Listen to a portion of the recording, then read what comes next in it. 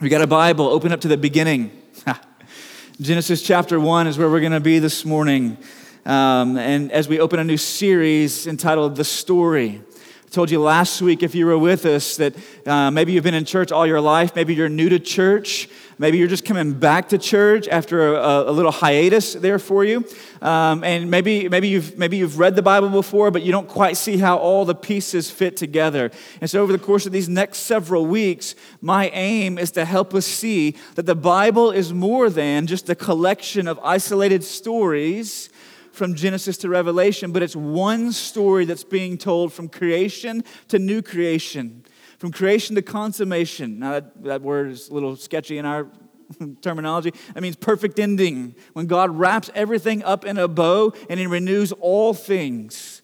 So the Bible is telling that one big story across all of its pages. And the Bible is filled with intrigue. The Bible is filled with suspense. The Bible is filled with exhilarating stories that tie into this larger story. It's full of beauty and it's full of tragedy. The Bible is full of good and evil. The Bible is full of grace and judgment, life and death, of failure and redemption. The Bible is full of accounts of the might and majesty and power of the true God, along with the vanity of impotent idols. The Bible is full of truth, and quite a few liars as well are in the pages. The Bible is full of these things. The Bible is a story. Above everything else, it's a story. It's not a collection of isolated stories that have been collated by some editor one day to tell a bunch of people how to live, that each individual story has its own little moral that if you take it and you apply it to your life, then you just kind of live according to that little moral of that story. But the Bible is one big overarching story, and it forms for us as Christians what we would call a worldview. Now, a worldview are the lenses through which you process life. A worldview is the way that you understand and relate to the things that you see happening around you and the things that you feel happening within you. It gives you lenses through which to process all of that. It's a story that tells, so it's not, so that kind of encapsulates, stop stuttering, encapsulates a worldview for us. And it gives us lenses through which to see everything. Everything. The Bible is written over centuries, spans of centuries, by various authors into 66 books that tell the story of creation, fall, redemption, and renewal. And across its pages, you see all those things that come together. And if you don't recognize this, listen, here's one of the reasons that we want to drill down on this for the next several weeks. Because if you don't recognize it, then what you're going to do as you pick up any individual piece of the Bible, kind of like having a piece of a puzzle in your hands, right? If you got a piece of the puzzle and all these pieces laid out on the table before you of this 1,000-piece puzzle, and yet you don't see the box top, right? It's hard to know where that piece fits and how it's connected to the whole if you can't see a picture of the whole. And so over the course of these next several weeks, we want to get a picture of the whole so that we can begin to see how some of these pieces fit together.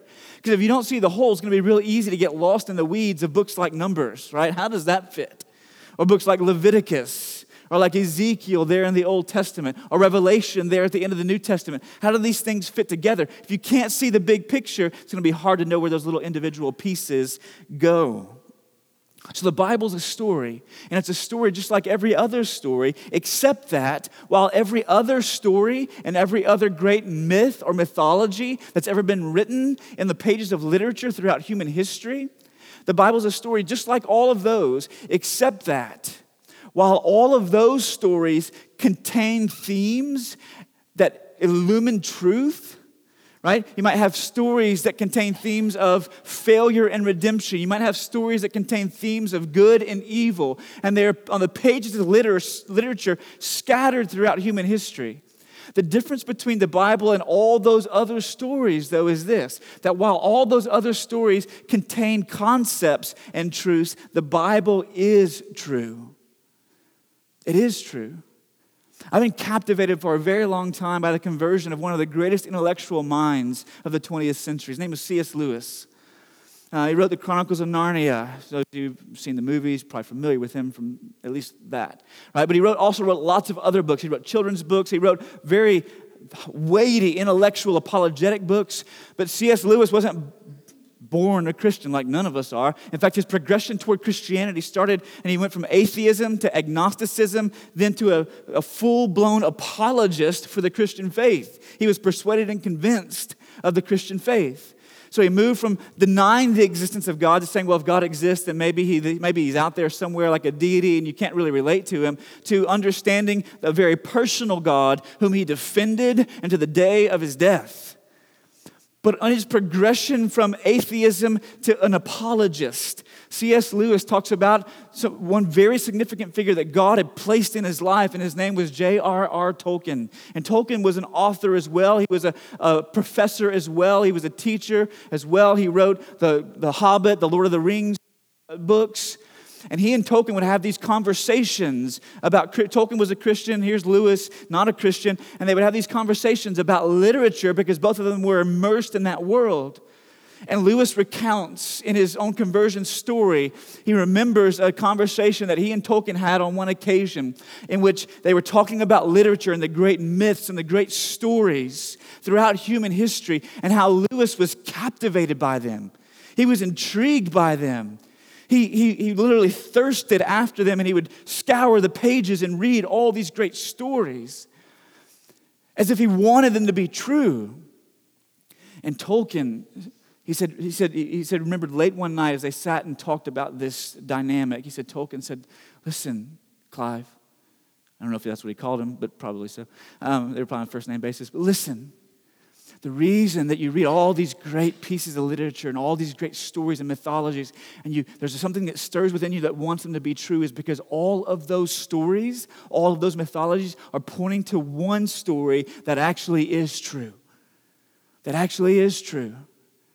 So there really is an evil queen who deceived us into taking of fruit that would cause us to fall under a curse. There really is a handsome prince who has come, and by his love and his care and affection and from the kiss of his lips has awakened us from sleep. There really is a love so strong that it would turn all of our beastliness. It would tame it. He says you read all those great stories and you're captivated by the truths that they contain because they're pointing to the one true story that's found in these pages. And Lewis speaks of that moment as a kind of aha moment for him on his progression toward faith. The Bible is indeed like all those other stories, except that while all those other stories contain truth, the Bible is true. It is. It's the true story of the world on these pages that God has recorded and preserved for us in human history. And so this morning, as we start to unfold this story across the pages of the Bible, we start where every story starts, in the beginning. So if you've got a Bible in Genesis chapter 1, if you don't, it's going to be on the screen for you behind me. If you've got a phone, an iPad, tablet, whatever you've got, pull it out, pull it up, and let's go get to work. In Genesis chapter 1, we're going to read a lengthy passage this morning, but I want you to follow along with me. And Genesis chapter 1 begins with these words, "In the beginning, God created the heavens and the earth. The earth was without form and void, and darkness was over the face of the deep, and the Spirit of God was hovering over the face of the waters. And God said, 'Let there be light,' and there was light. And God saw that the light was good, and God separated the light from the darkness. God called the light day, and he called the darkness night. And there was evening, and there was morning, the first day. And God said, 'Let there be an expanse in the midst of the waters, and let it separate the waters from the waters.' And God made the expanse and separated the waters that were under the expanse from the waters that were above the expanse. And it was so. And God called the expanse heaven. And there was evening, and there was morning the second day. And God said, 'Let the waters under the heavens be gathered together in one place, and let the dry land appear.' And it was so. God called the dry land earth, and the waters that were gathered together he called seas. And God saw that it was good. And God said, 'Let the earth sprout vegetation, plants yielding seed, and fruit-bearing trees,' or trees bearing fruit, in which is their seed, each according to its kind on the earth. And it was so. The earth brought forth vegetation, plants yielding seed according to their own kinds, and trees bearing fruit in which is their seed, each according to its kind. And God saw that it was good, and there was evening, and there was morning the third day. And God said, let there be lights in the expanse of the heavens to separate the day from the night, and let them be for signs and for seasons and for days and years. And let them be lights in the expanse of the heavens to give light upon the earth. And it was so. And God made the two great lights, the greater light to rule the day and the lesser light to rule the night, and the stars. And God set them in the expanse of the heavens to give light to the earth, to rule over the day and over the night, and to separate the light from the darkness. And God saw that it was good, and there was evening, and there was morning, the fourth day. And God said, let the waters swarm with swarms of living creatures, and let the birds fly above the earth across the expanse of the heavens.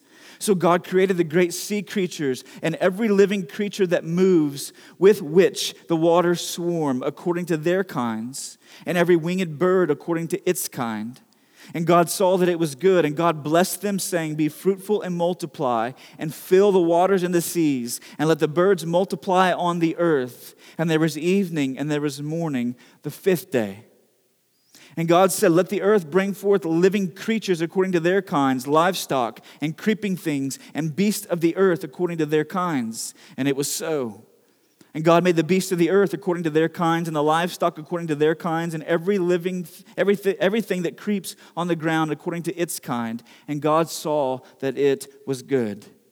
Then God said, let us make man in our image, after our likeness, and let them have dominion over the fish of the sea, and over the birds of the heavens, and over the livestock, and over all the earth, and over every creeping thing that creeps on the earth. So God created man in his own image. In the image of God, he created him. Male and female, he created them. And God blessed them.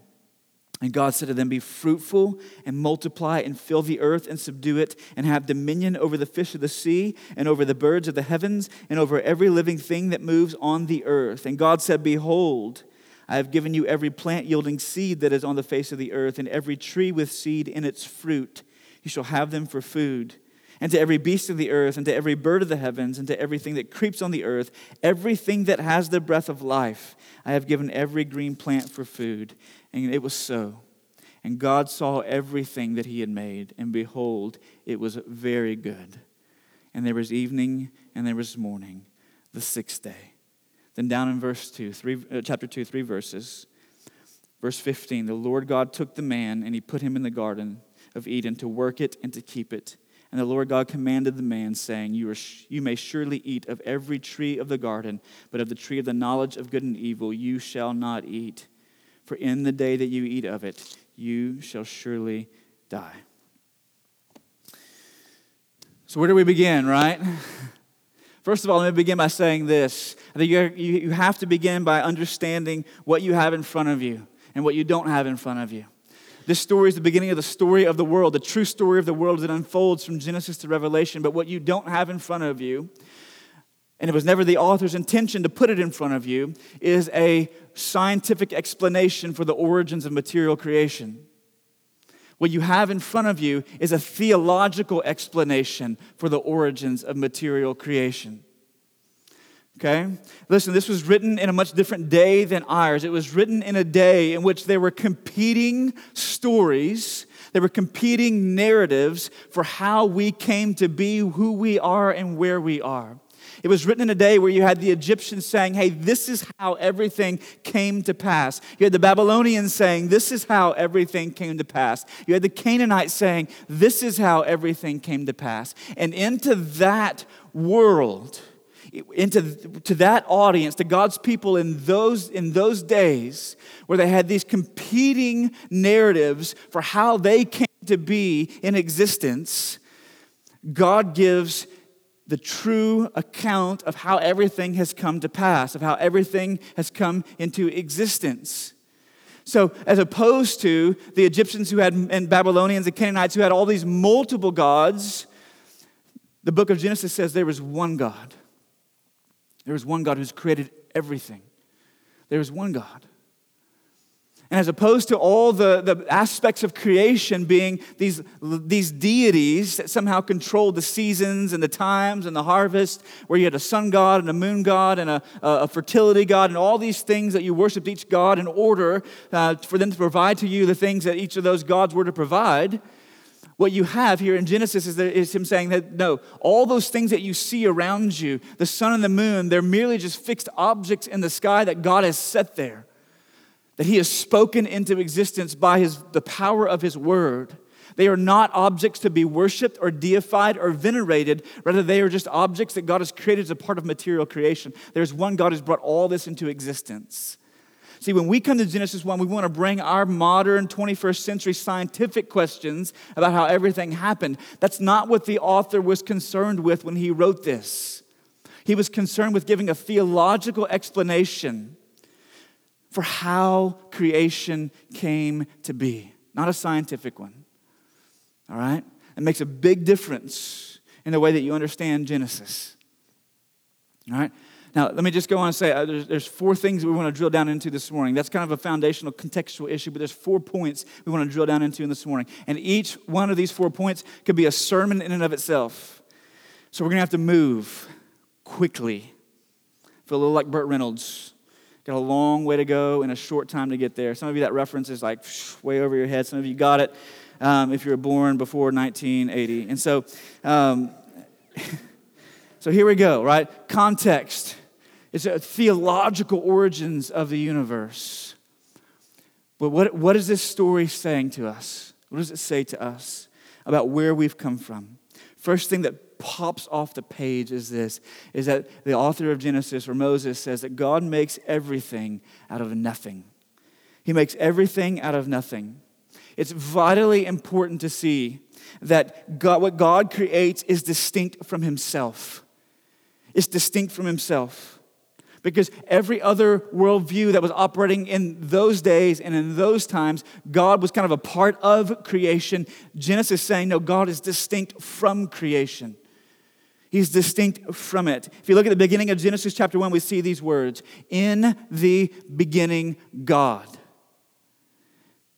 In the beginning, God. In other words, before anything was, God is. Yes, present tense, God is, because there never was a time in which he did not exist. I was thinking about that this week, and my mind just started kind of like smoking a little bit, right, because it was just hurting so bad. And so, before anything was, God is. Think about that. Before there was any molecule or particle, God is. Before there was anything else that existed, before any matter or mammal, God is. Before any plant or person, God is. Before any dirt or water, God is. Before anything and everything, God is. And so when you look at that, in the beginning, God. In the beginning, God. God is the only self-existent and self-sufficient being who has ever existed or ever will exist. He's the only being who possesses what theologians call aseity. Now, some of you are going, man, this is like making my head hurt. Listen, I'd rather make your head hurt than tickle your ears a little bit this morning. And so if you go out of here with your mind spinning a little bit, join the club, all right? He's the only being who exists with what theologians call aseity. Aseity is the fact that he's self-existent and non-dependent upon anyone or anything else. He does not need anything or anyone. A.W. Tozer, in his book, The Knowledge of the Holy, said it this way. He said, Almighty God, just because he is almighty, needs no support. The picture of a nervous, ingratiating, which means he's seeking to please constantly, God, fawning over men to win their favor is not a pleasant one. Yet if we look at the popular conception of God, that is precisely what we see.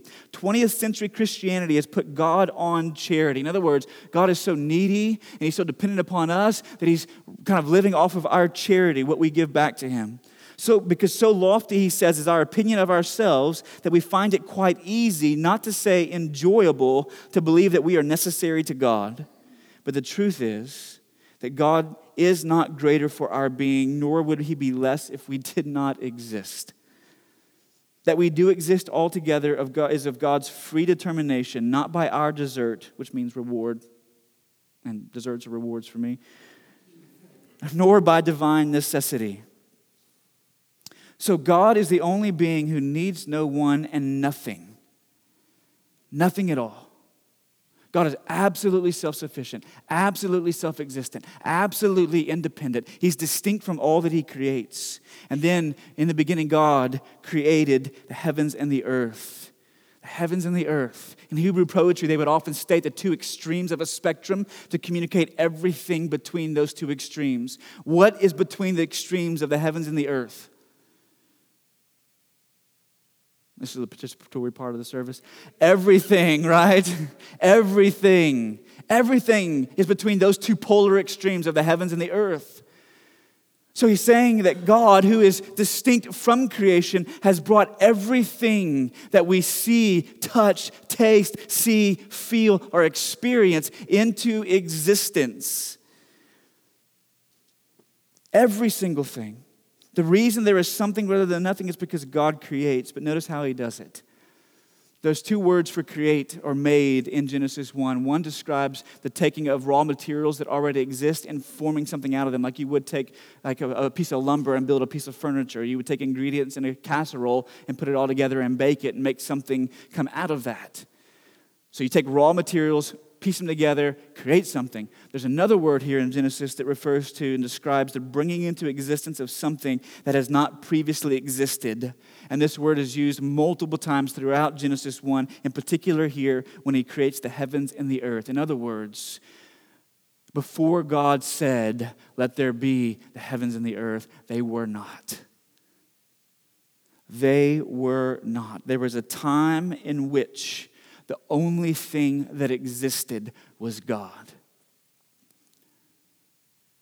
In absolute self-sufficiency, needing nothing from anyone or anything. So there is a definite distinction between the Creator and his creation. Now, let me push on that a little bit this morning. You go, what does that mean for me? Here's what it means. Listen, sometimes during the week as I'm preparing and studying, I'm like going, God, do I really have to say that? Like we kind of wrestle with that a little bit. I feel like Jeremiah sometimes, like the weeping prophet, just goes around teary-eyed all the time going, why do I have to say these things?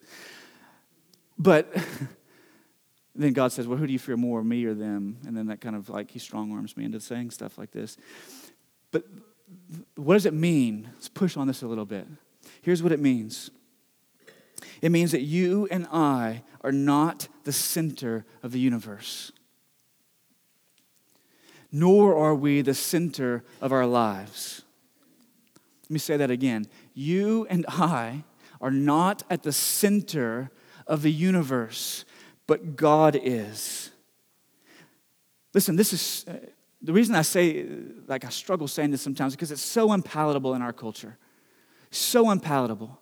Some of you, as soon as you hear that, it's like taking a bite of boiled liver in a cafeteria in Russia, and all you want to do is just kind of like the gag reflex, right? It's coming out, man. It's coming out.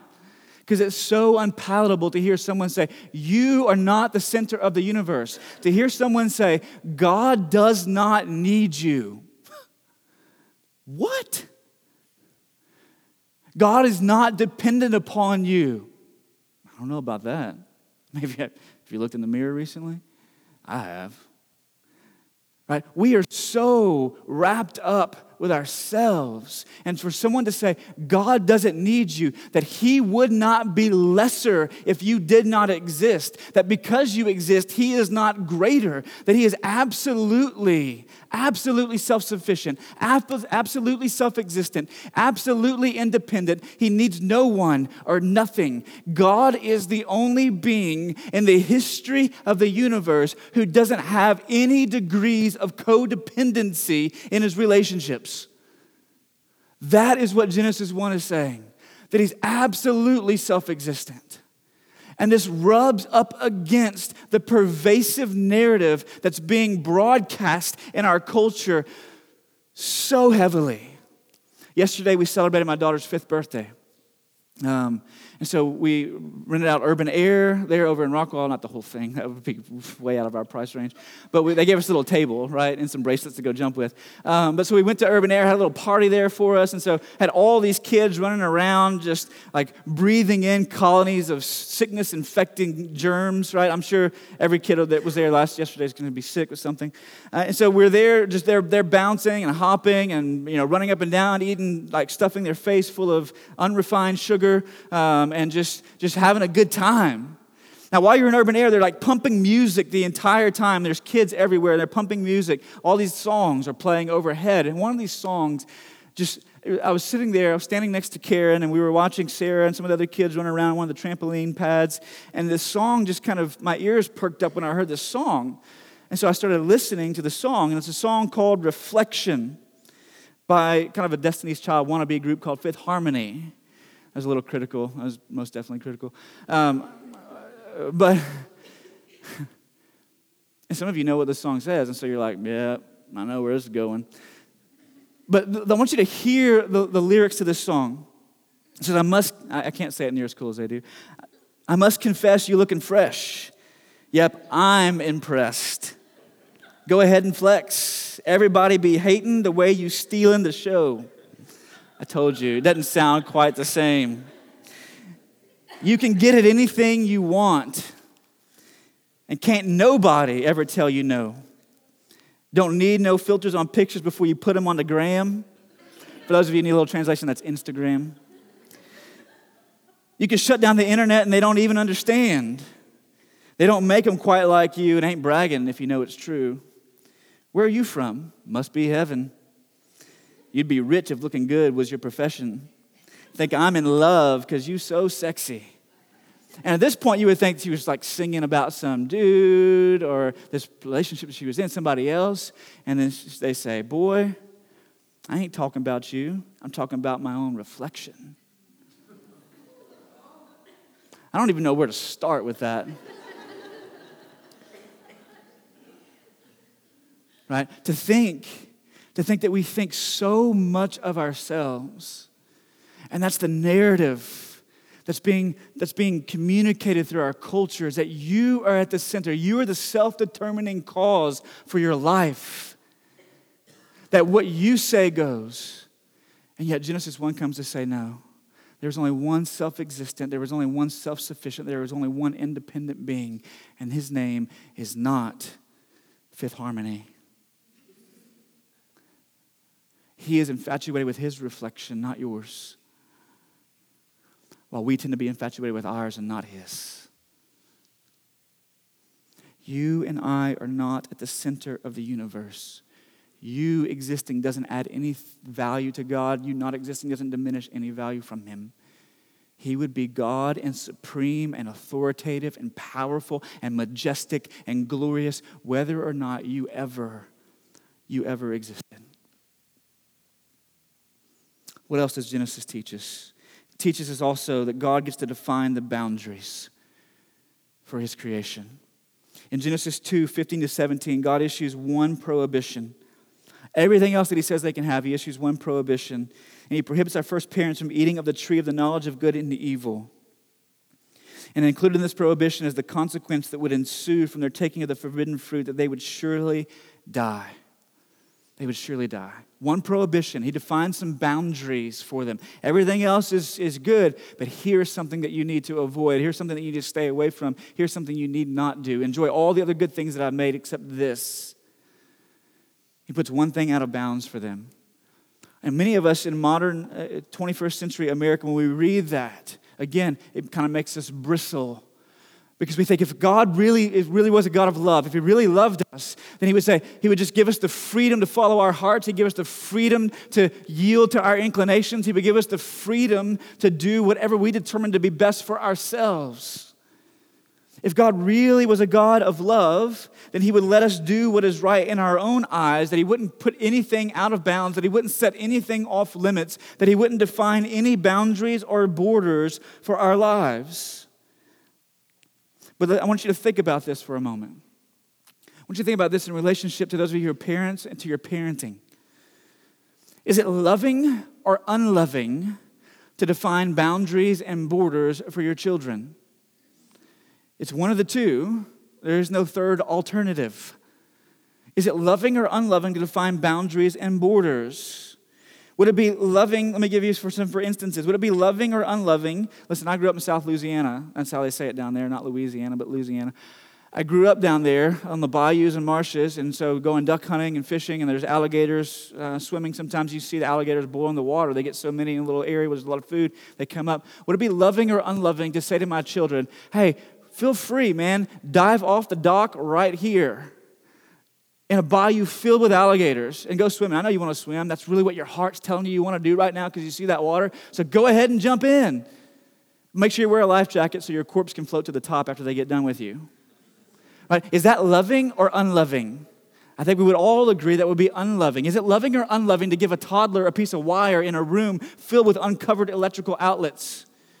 To be shocked, near electrocuted? I think we would all agree that would be unloving to do. You got a boundary there. Would it be loving or unloving to say to my 8 and 5-year-old, I know what your heart is telling you and you really want to go ride your bike on I-30, that really big, long stretch of road out there? Right? Feel free, just make sure you wear your helmet. Like, is that loving or unloving? You know that would be unloving as a dad, as a parent, not to define some borders or boundaries. See, the one who is in authority gets to define the borders. The one who's in authority gets to define the boundaries for our lives. And God is the one who possesses all authority, all power, all might, all majesty. And he says, out of everything that I've created, here are the boundaries for you. You can play anywhere you want to within this field, just don't cross that line. And what happened with our first parents happens with us time after time after time after time in our lives, where God says, here's everything that you're able to enjoy, but don't go there. But what is it about our human nature that says, well, we've got to go there if we're going to be free and happy? We've got to go there, right? We want to be autonomous. We want to be self-sufficient and not yield to the boundaries that God has established. When God gets to define them, God has the patent on humanity. He has the patent and the copyright on humanity. So he's the one who gets to define how it works, how it flourishes, and what would be devastating and destructive to it. And he has. And he draws boundaries for us. Let me ask you a question. When have you found your life to be in a trajectory of moving toward a place where there is wholeness and there is peace and there is flourishing? Is it when you have stayed within God's defined boundaries or when you've crossed over them? I know for me, it's been when I've crossed over them and things begin to get unraveled in my soul. God gets to define the boundaries. He is the author. We want to be the authors of our own stories, don't we? We want to be, but God is the author. Genesis 1 tells us that. That our lives have not been unwritten. Psalm 139, your eyes saw my unformed substance in your book, were written every one of them, the days that were formed for me, when yet none of them were. In other words, we want to write our own story, but we don't realize that before we ever drew a breath in this life, God's already written it. He's already written it. The story of creation tells us, contrary to the thoughts of our minds and desires of our hearts, that we are not self-sufficient and independent authors who are writing the script for our lives, but we're needy independent actors on the stage of human history, following the lead of a glorious and a good and a gracious author and director and producer. But whenever we want to become the authors and directors and producers of our own lives, it has profound shaping implications for the way in which we live. Right? This is why people want to push the boundaries. This is what leads, pushing those boundaries and borders away is what leads to gender transformation surgeries. It's what leads to abortions. It's what leads to racial disunity, all kinds of destructive behavior. When we want to be the authors and prop ourselves up to make a name for ourselves as opposed to the one whose name is most glorious. God gets to define the boundaries. Third, and I know we're moving, like I said, all these could be sermons in and of themselves. I'm trying to set the stage a little bit for where we're headed next. Third, God creates men and women in his image. God creates men and women in his image, and there's been no shortage of suggestions as to what this means.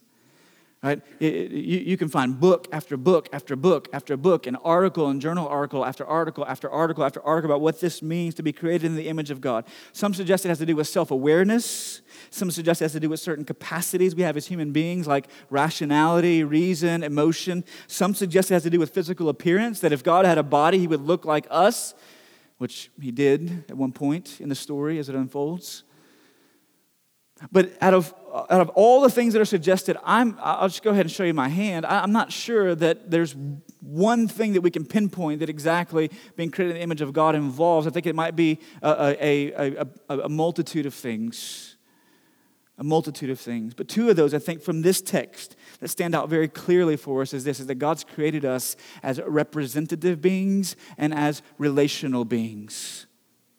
As representative beings. Look at what he says in chapter 1, in verses 28 and following. He says, "And God blessed them, and God said to them, 'Be fruitful and multiply, and fill the earth and subdue it, and have dominion over the fish of the sea, and over the birds of the heavens, and over every living thing that moves on the earth.'" He says, have dominion, have rule. In other words, God says, I want you to be my vice regents for creation. I've established everything, all the order here. I want you to rule over it, have dominion over it, subdue it, create culture. It's what I want you to do, he says. And this is one of God's expressed purposes for us, that we would serve as extensions and representations of his authority here within the created order.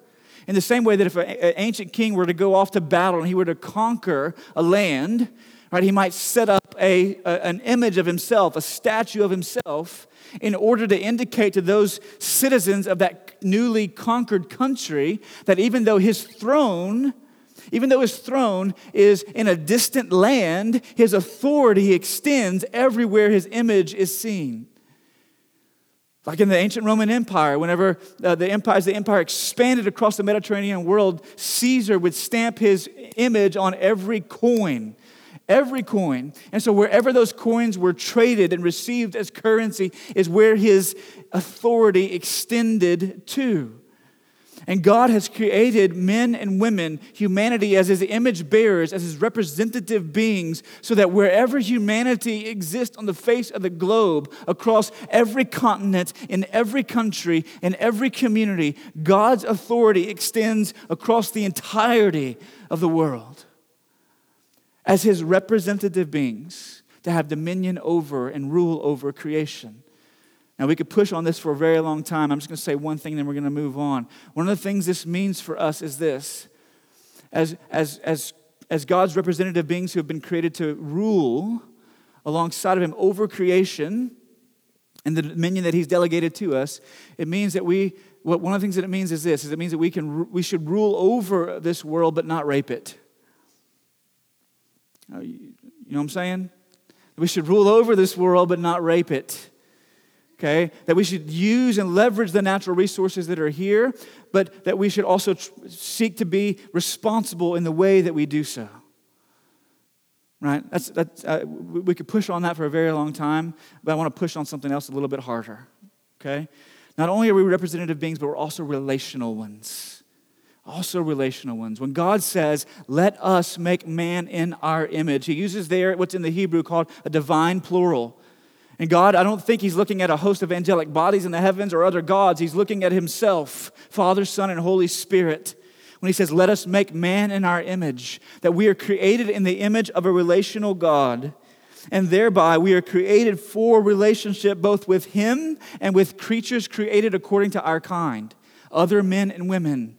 You were created for that. You were formed for that. God had that as an intention. It's inherent in who he is as God, Father, Son, and Spirit, who have been in perfect relationship with each other from all eternity past.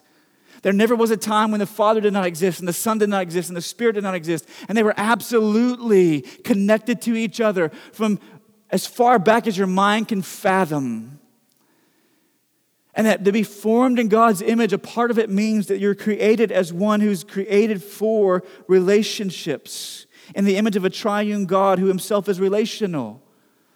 And so we cannot experience the fullness of what it means to be human apart from a loving vertical relationship with our Creator and loving horizontal relationships with creatures according to our kind.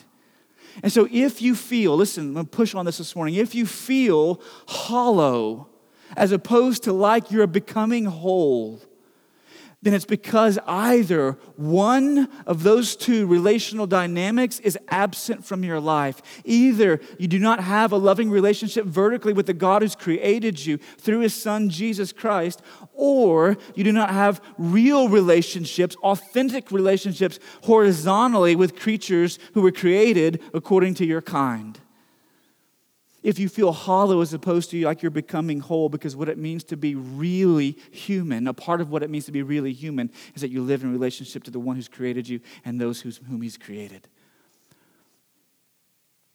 In The Velveteen Rabbit, a children's book written by Marjorie Williams, there's a part in the book that speaks of these stuffed animals becoming real. I want to read to you the excerpt that she writes. It's really beautiful. She says, the Velveteen Rabbit turned to the old wise skin horse in the nursery and asked, what is real? Does it mean having things that buzz inside you and a stick-out handle? The skin horse replied, real isn't how you are made. It's a thing that happens to you. When a child loves you for a long, long time, not just to play with, but really loves you, then you become real.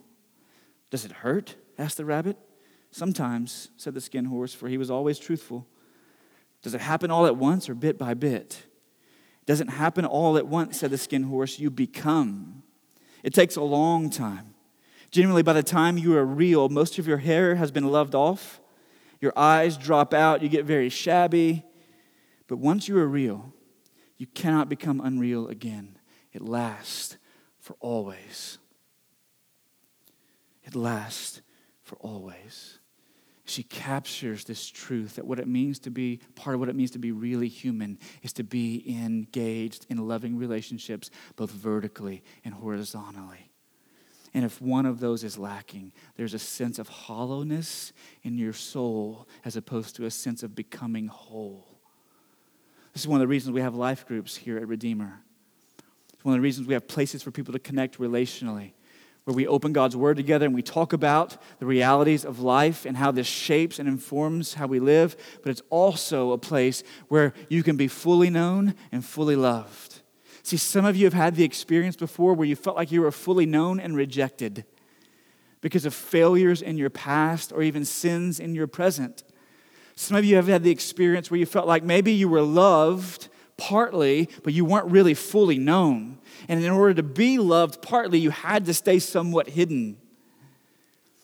But listen, the only way that you become real and substantial and whole and don't continue to wither away into hollowness is if you're in a place where you're fully known and fully loved. And listen, there is that dynamic absolutely vertically because God has shown us that, and we'll get to that further on in the story about how he sent his Son to show that we are fully known and fully loved. But you also need that horizontally, to be in relationships with people that you can share your dreams and aspirations, your failures, the greatest flops in your life, and know that they're still going to put their arm around you and pray for you and pray with you, and they're going to push into some of those areas of your life and hold you accountable to some things, and you're going to have real conversations about real things. We were created in the image of God to be relational beings. But finally, and we're going to have to fly, God makes everything good for his glory and our good. He makes everything good for his glory and our good. In verse 31 of Genesis 1, and God saw everything that he had made, and behold, it was very good. And there was evening and there was morning the sixth day. So at the end of chapter 1, God looks back and he sees everything that he's made, the heavens and the earth, the sea and the dry ground, the fish and the birds, the mammals and men. And he stands back and he beholds all of it, takes it all in, and he says, behold, it was very good. Now that word good, we typically tend to think of it as being morally good, right? Because we tend to think of it in contrast to evil. But I want you to think about it with me for a minute. The word good in the pages of the Hebrew Bible doesn't just necessarily have that one narrow meaning of being morally good. It also means it's beautiful, it's delightful, it's pleasurable, it's joyful. Also that it's correct. So I don't think that God stands back and he looks at all of men and all the material creation, and he says, it is all morally good. There is a sense in which that is true about men, but that is not true about the non-moral agents of creation like trees and rocks and plants and fish and birds. So if he's looking back at all creation saying it is very good, what is he saying? I think what he's saying is this. He looks back and he takes in everything that he's made and he says, it's all good in the sense that everything that I have made is working like it should. It's working like it should. It's working correctly. So when God looks back, he says, everything is in order. Everything has design. Everything is in its place. Everything is functioning appropriately. So he makes everything that way. But he does so, the Bible tells us elsewhere, for his glory. And the Psalms and the prophets are littered with this kind of language about how God has made the heavens and the earth for his glory. The heavens declare the glory of God in Psalm 19:1. Psalm 98, 7-9. This, let the seas roar and all that fills it, the world and those who dwell in it. The rivers clap their hands and the hills sing for joy before the Lord. It's as if all creation is gathering together for this massive worship service. The rivers are clapping and the seas are roaring and the mountains are bowing down. All this is happening. But then the pinnacle of his creation and humanity. In the book of Isaiah, in Isaiah 43, 7 and 21, it says that he's gathering from all across the globe. He says, everyone who is called by my name, whom I created for my glory, whom I formed and made, the people whom I formed for myself, that they might declare my praises. Why did God bring us into existence? The same reason the rest of creation exists is to bring glory and praise to God. Creates everything with order and purpose and design, and everything's working like it should at the end of Genesis so that he might be glorified. But notice that he also creates it for our good.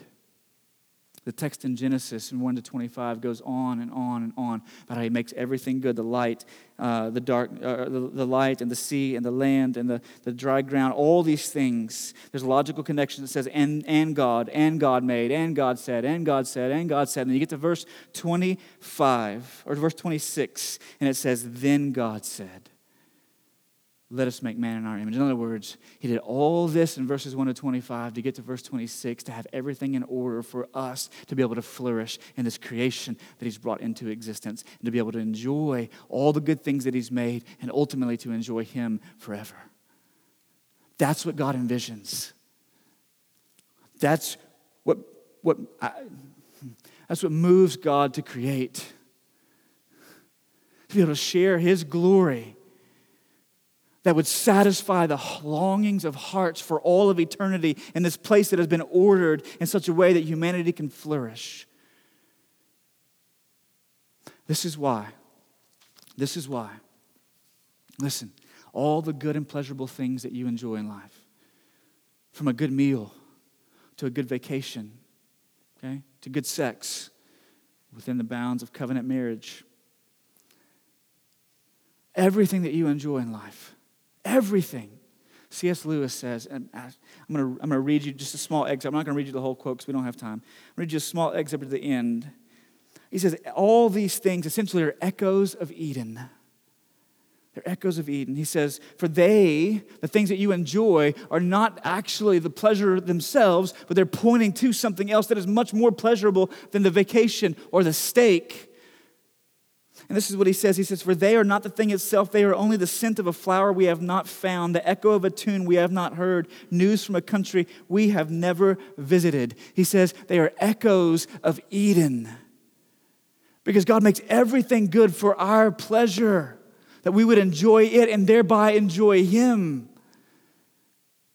And so everything that you enjoy in life, church, everything that you enjoy as a good gift from God's hands is not meant to be the end, but a means to enjoying him who has given it. This is why I would say that only Christians can enjoy those things to their fullest. Not that a non-Christian can't enjoy a good meal, can't enjoy good sex, can't enjoy a good vacation. They can, but they can't enjoy it in all of its fullness. Because for them, it's an end in and of itself. But for those who understand what God has done in his work of bringing all things into existence and making everything good, for them, it is taking their hearts and lifting them up. Lifting them up. So that everything that brings us pleasure is ultimately the means by which we're glorifying the God who has created it.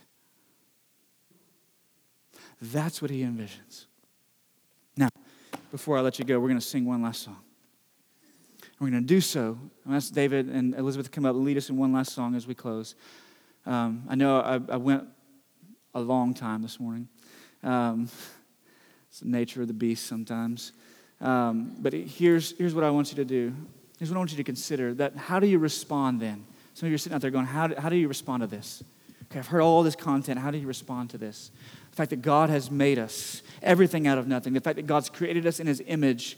That God has made everything good for our good and his glory. That God gets to define the boundaries. How do you respond to this God? The book of Revelation tells us, in Revelation chapter 4, it says, all these echoes should lead us to sing and surrender.